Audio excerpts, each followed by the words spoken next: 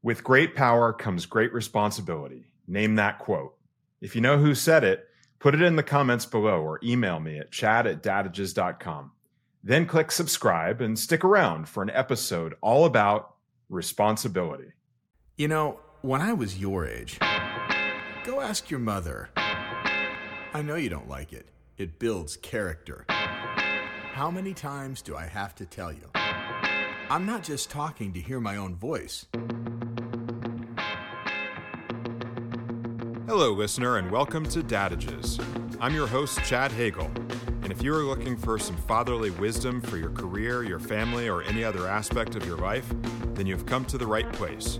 If you want to learn more about Dadages, find additional content, submit questions or feedback to me, or if you want to know if that mental picture you have of me after hearing my voice matches my real face, visit dadages.com. Thanks for being here. And before you listen to our podcast, please listen to your father.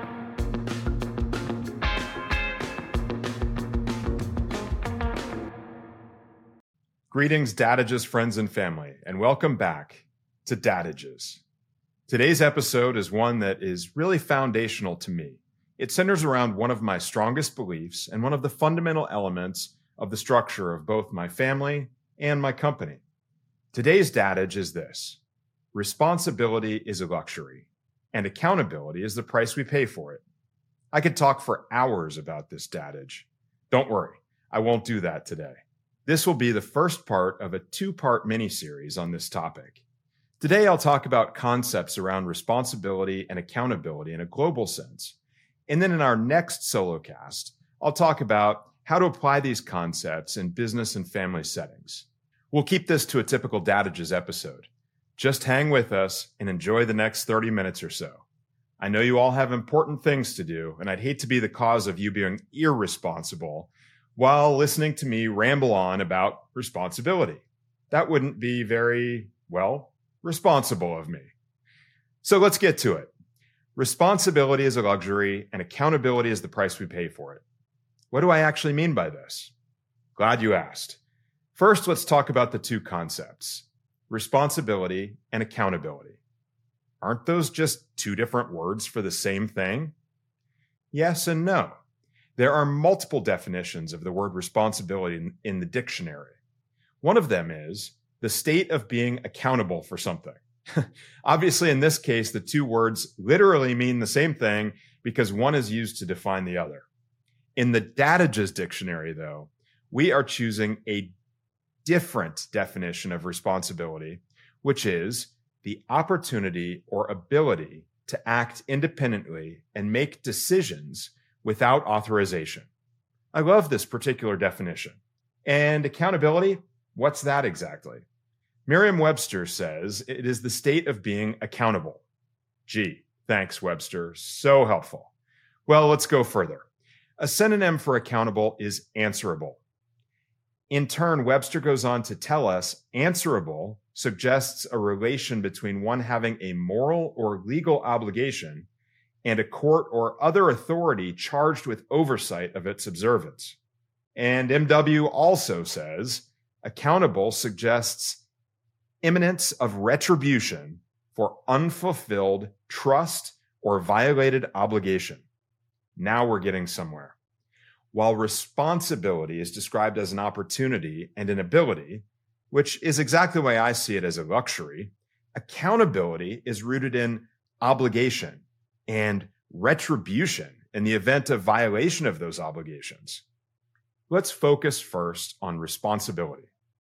Responsibility is an opportunity. Not everyone gets to be responsible. If you're in prison, you probably don't have much responsibility. You're being told every day what to do and how to lead your life. There are very few choices you get to make every day and a very limited set of outcomes to pursue. Responsibility is an ability. Not everyone can be responsible. Very young children, for example, have a very limited range of experiences and knowledge to be able to make decisions for themselves. This is basically why parents exist. We serve as proxies for young children, taking responsibility for every action and decision, and then progressively relinquishing that role as they get older and expand their capabilities. At least that's the idea. Obviously, there are absentee parents who play little or no role in the lives of their children and fail to provide the guidance, the example, and the decision-making framework for their children to grow into responsibility and self-sufficiency. And on the other end of the spectrum, there are helicopter parents who hover over their kids to ensure they never make a mistake while never letting them make a decision. And snowplow parents, which are so far out in front of their kids, clearing the way that the kids are never even exposed to the existence of the decisions in the first place. Either of these scenarios, underparenting and overparenting, can lead to challenges in children growing into the ability to be responsible. Now, how does one come by responsibility in the first place? I feel like there are essentially three ways. Responsibility can be taken, responsibility can be given, and responsibility can be earned. Taking responsibility in a business or organizational setting is not necessarily a positive thing. Certainly, there are examples throughout history of prominent businessmen and leaders who had a certain knack for stepping up, stepping in, and taking control in critical situations. And many of these individuals are recognized as saving companies or saving countries. From a business perspective, I think of Lee Iacocca, who is credited with taking charge of Chrysler and saving the company in 1979. Iacocca was very fond of the quote, "Lead, follow, or get out of the way." He adopted this quote from General George Patton, who in turn adopted it from Thomas Paine, one of the founding fathers of the United States. Clearly, this quote regarding taking charge and the domineering spirit it represents is part of the fabric of our culture here in the United States. But even for Lee Iacocca, this approach was not always a recipe for success. Prior to taking the helm at Chrysler, Iacocca was fired as president of Ford Motor Company, even after being a fundamental figure in the development of the iconic Ford Mustang. Why? Because people just did not like him, according to Henry Ford Jr. Iacocca described that firing, quote, like getting kicked off of Mount Everest. We'll come back to mountain climbing in a minute. Here's another quote from a leader about taking responsibility, taking charge, and taking control. "I will conquer and subjugate the world." Did this quote come from Genghis Khan, Hannibal, Alexander the Great? No, it came from Reverend Sun Myung Moon, the founder of the Family Federation for World Peace and Unification, otherwise known as the Unification Church. Moon started amassing followers in South Korea after World War II and eventually grew the church to over 3 million members. These members or followers became known as Moonies, and the majority of the world has come to view the Unification Church as a cult. Obviously, cults are an extreme example of powerful leaders taking control of the hearts, minds, lives, and money of their followers. That's great power and great responsibility. The stories abound of dramatic negative consequences, including mass casualties associated with these types of cults. Think of Waco, Heaven's Gate, and most recently, just earlier this year in 2023, a doomsday cult in Kenya led to over 400 deaths of cult members. And with regard to the Moonies and the Unification Church, well, the assassination of Japanese Prime Minister Shinzo Abe in 2022 was linked to his involvement in the church. So clearly, this approach of simply taking responsibility can come along with some negative consequences. I think there's one notable exception to this. There is one case where taking responsibility is always a positive thing, and that is in taking responsibility for yourself. Buddha said, "It is better to conquer yourself than to win 1,000 battles. Then the victory is yours. It cannot be taken from you, not by angels or by demons, heaven or hell." Wow, powerful stuff there from Buddha. Indeed, experts from every related discipline of human study, from religion to philosophy to psychology, agree that taking responsibility for oneself is a pathway to success and happiness. One of the most important concepts inherent in this notion of personal responsibility is the fact that while we cannot control what goes on in our world, we can control how we choose to react to our circumstances. There may be many things that happen in our lives that are not our fault, but the impact those events have on us is definitely entirely on us. One of my favorite contemporary authors is Mark Manson. In his masterpiece entitled The Subtle Art of Not Giving a F***, Manson shared the following to explain the difference between fault and responsibility. There's a difference between blaming someone else for your situation and them being responsible for your situation. Nobody else is ever responsible for your situation but you. Many people may be to blame for your unhappiness, but nobody is ever responsible for your unhappiness but you. This is because you always get to choose how you see things, how you react to things. You always get to choose which metric with which to measure your experiences. I think this notion of personal responsibility was one of the hardest obstacles to overcome and one of the most expensive investments in my own marriage.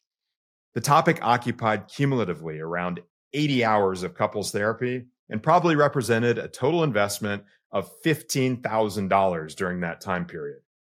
The final conclusions after all of that time and money spent, there are two. One, everything is my fault. And two, my wife Nina is responsible for how she reacts to all of the things I do wrong every single day. I consider the investment in this outcome to be money well spent. It continues to have a strong return on investment still today. Taking responsibility for yourself is a powerful tool in relationships. It is also a powerful motivating force in facing life's greatest challenges. There are many obstacles that we cannot conquer. They are simply too great, but we can conquer ourselves and take control over our choices and our actions in order to will ourselves to surpass the insurmountable. This is where we come back to Lee Iacocca's Mount Everest moment.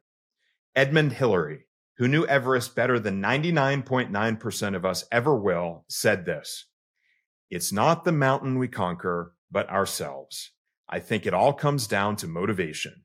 If you really want to do something, you will work hard for it. Human life is fragile. We live in the space between one breath and the next." Clearly, Lee Iacocca understood this because he seized the day and took the helm of Chrysler, executing one of the greatest turnarounds in corporate history, less than a year after he was kicked off the mountain at Ford. We've explored the ups and downs of taking responsibility. So what about giving responsibility? What does that look like?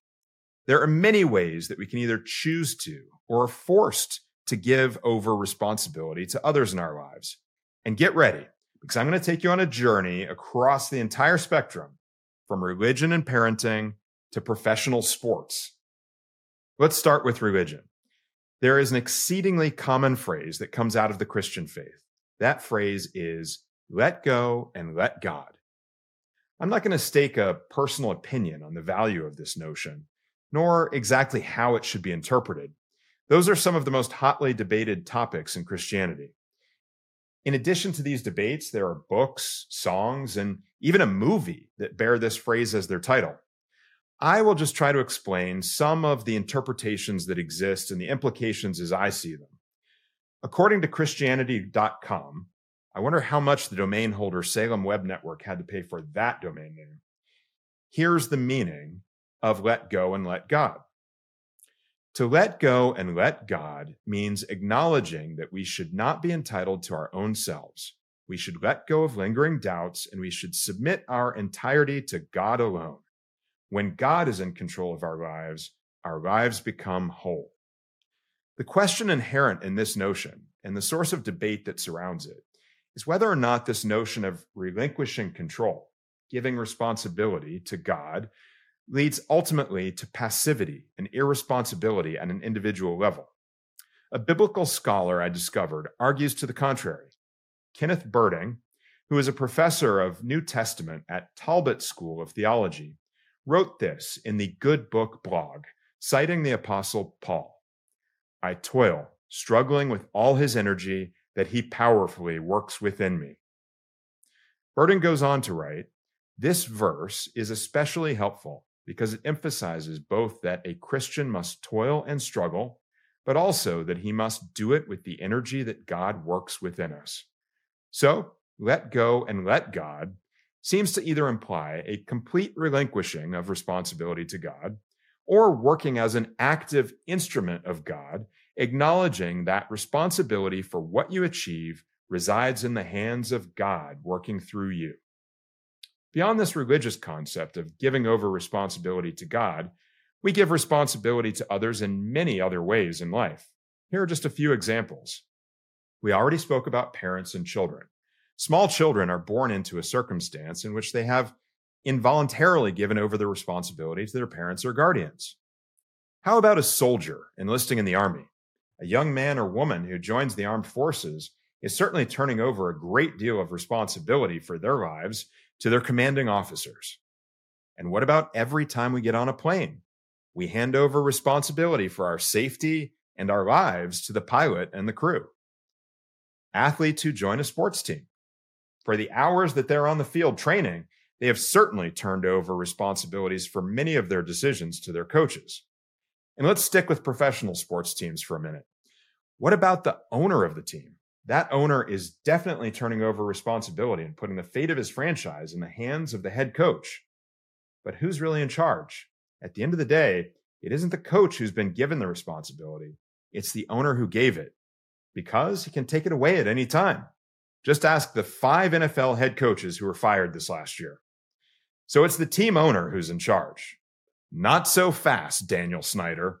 Ultimately, the NFL commissioner, Roger Goodell, and the other owners decided that he was no longer worthy of the responsibility of being a team owner, and he was forced to relinquish that control by selling the team. And it is within these examples from professional sports that we find an important truth. Giving responsibility is one of the most effective ways to retain control. Think about that for a minute. You can retain control by giving responsibility. How is this true? Because you can always take it away.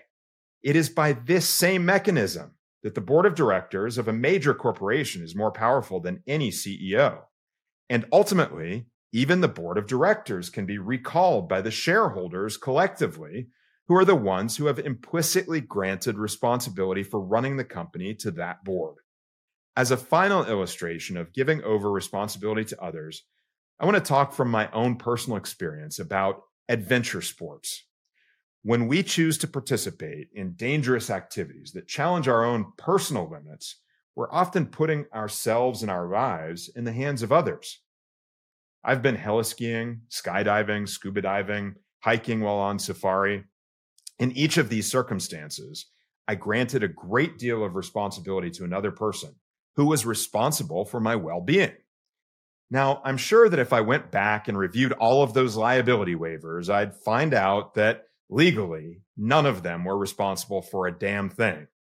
But setting the attorneys aside for now, I think the individuals who find their way into those lines of work willingly take on that responsibility. Many of them in a heroic way. Maybe the shining example of this, and we're back to mountain climbing for the 3rd time in this episode, is Nims Purja, one of the most famous and accomplished Sherpas in history. If you haven't seen the documentary of Nims on Netflix entitled 14 Peaks, please do yourself a favor and go watch it. It's truly inspirational stuff. Now, while I don't have a Nims story, I do want to share one of my favorite stories to tell from my life to date. I call this my Mountain MacGyver story, or otherwise known as the Bootsicle. As I mentioned a moment ago, I've been heliskiing several times. On one trip to Mike Weegley heliskiing in Blue River, Canada in 2014, we were on an all-day trip, nearly an hour away from the lodge by helicopter. Now, all of the guides at Weegley are fantastic and very experienced. On this particular day, we came down our 2nd or 3rd run of the day to a pickup point in a valley where the helicopter was waiting for us. When we arrived at the landing zone, I pulled off my skis and I took a step toward the helicopter. Whoosh! My foot punched straight through the snow, down nearly 4 feet and into a flowing stream beneath the snowpack. My boot was instantly flooded with water. My foot was soaked.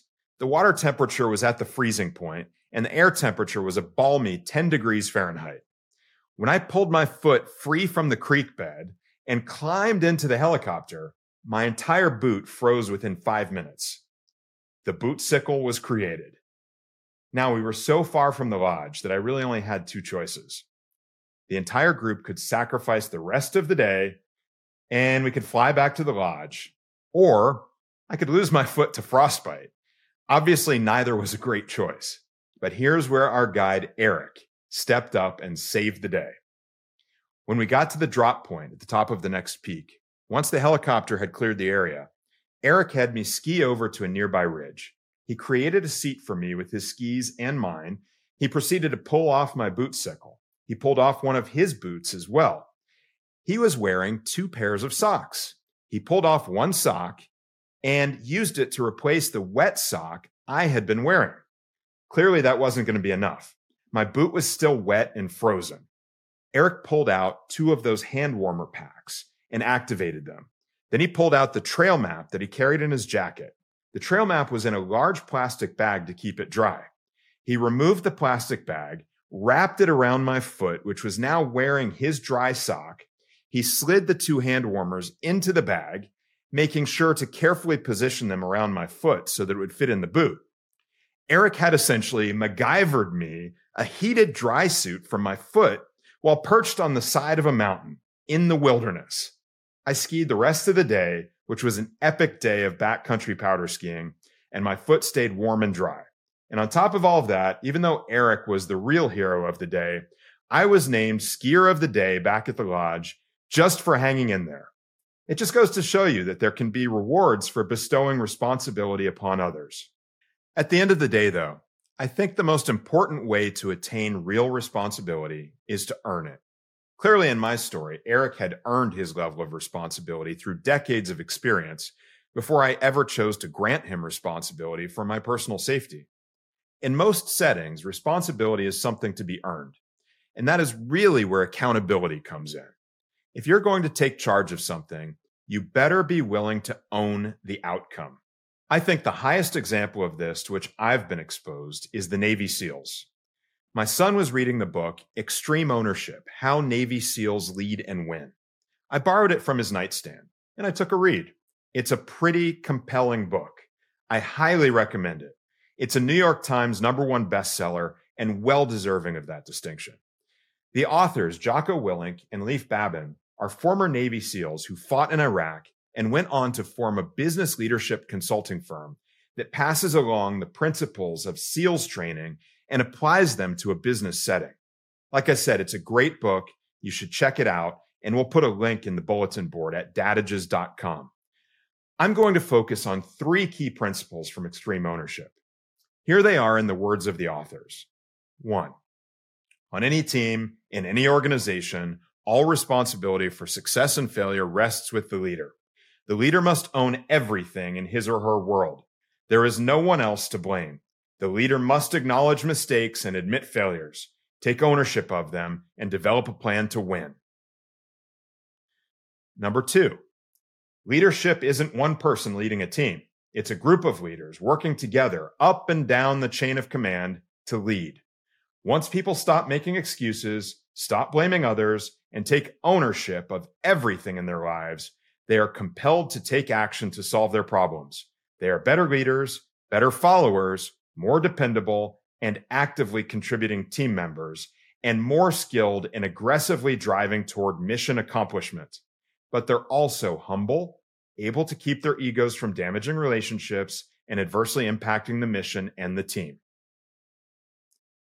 3, when setting expectations, no matter what has been said or written, if substandard performance is accepted and no one is held accountable, if there are no consequences, that poor performance becomes the new standard. Wow. I really like all 3 of these excerpts from Extreme Ownership. Let's go through them, and I'll give them the dadages treatment and explain them a bit further based upon my own perspective. I'll show how each of them defines the process of earning responsibility in an organization. Starting with the first point, leaders must be accountable for everything that happens in an organization. They have to take ownership of failures and adapt to find a pathway to success. A leader must not only earn responsibility up front, a leader must earn that responsibility over and over again every day by being accountable for everything that happens in the organization. Now, I think this is obvious to all of us at the highest level of operations and decision making. Decisions made at the top: strategy, core values, mission, organizational structure, company culture. It's clear that these things are very top down and can only come from the leader of the organization. But the leader of a big company can't be responsible for what happens in the mailroom, right? Wrong. When I say that a leader is responsible for everything, I mean everything. While the rule in growing an organization is delegate or die, and it is important to trust the people that you hire around you, ultimately it is the leader of an organization that builds the processes for running the organization, sets parameters for interviewing and selecting team members, establishes training protocols, determines the processes for creating other processes that are effective all the way down to the most basic administrative level, sets reporting procedures and management reviews. You get the idea. This is the big picture. While the CEO of a company may not put their hands on every piece of mail going through the mailroom, their fingerprints are certainly all over the place. But the commitment to earning responsibility in an organization is not limited to the man or woman at the top. This is where the second premise of extreme ownership comes into play. Within an organization, from top to bottom, each individual must take accountability. This is how each member of the organization earns the responsibility that is ultimately granted to them. This doesn't happen by default. It has to be a conscious element of an organization's culture. It must be woven into the very fabric of the organization and be perceived accordingly, both inside and outside of the organization. I don't think there is anyone in the world who has the most basic understanding of the Navy SEALs that doesn't believe that accountability is fundamental to their organization. If leaders want to create such a culture, it must be broadcast outside their organization. In this way, the organization becomes self-selecting. It attracts only those individuals who want to sign on to be part of such a culture. As I said, creating and promoting this culture is the responsibility of the leader, and then putting the right chess pieces in the right places on the board and bestowing upon them the right roles and responsibilities. To extend the chess analogy, only a terrible leader would think that a pawn can play the role of a knight or a queen. In the next episode, I'm going to give you a number of practical, actionable tips for how to accomplish these objectives within your own organization and even within your own family. This brings us to the third point from extreme ownership. Expectations and objectives are only as real as the consequences for failure to meet them.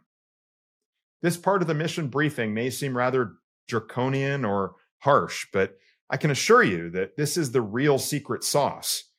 You've all heard me talk before about the concept of moral hazard, the idea that permitting an undesirable behavior to occur only serves to encourage the same undesired behavior to occur again. In an organization, avoiding this pitfall really comes down to good communication. Setting clear expectations is critical, and exposing team members to the consequences of their choices, actions, and more often than not, their inactions is the best thing you can do for them and for the organization as a whole. Wheaties may be the breakfast of champions, but constructive feedback is the real breakfast of champions. If you've built your organization around the principles of accountability or extreme ownership, you have properly broadcast that to the outside world. Team members have self-selected into the organization on that basis, and you have told them for what they are individually accountable, then those properly aligned team members within your properly constructed organization should crave that feedback, positive or negative, and should embrace the opportunity to do better, to get better, to be better. That is how you build successful organizations and successful people. Hoo-yah! For my sister Bree, that's the battle cry of the Navy SEALs. For my sister Tisa, you obviously already know that because you are married to a career Navy man. I hope you've all enjoyed today's episode of Dadages. Please remember to click subscribe so you get notified when the next episode on this topic drops. In that episode, I'll talk about how to apply the concepts of responsibility and accountability to your family and your work. Until then, as always, I'll leave you with a dad joke. This one is about responsibility and parenting. I have a real problem. I tend to blame people for my own mistakes and shortcomings. Yeah, I think it's because of how my parents raised me. It's definitely their fault. Remember, Dadages, friends and family, Dad may not always know what he's talking about, but he sure can sound like he does. Thank you for listening to Dadages. If you enjoyed this episode, remember to visit dadages.com and subscribe to the Dadages podcast to get notified for future episodes. You can rate or review on Spotify and Apple Podcast. Why? Because I'm your father, and I said so. Just a little respect is all I ask for. I put a roof over your head and food on the table, and what do you do? No, tell me exactly what do you do, because I'm doing everything. I'm paying for everything. No, get back here. Get back here right now.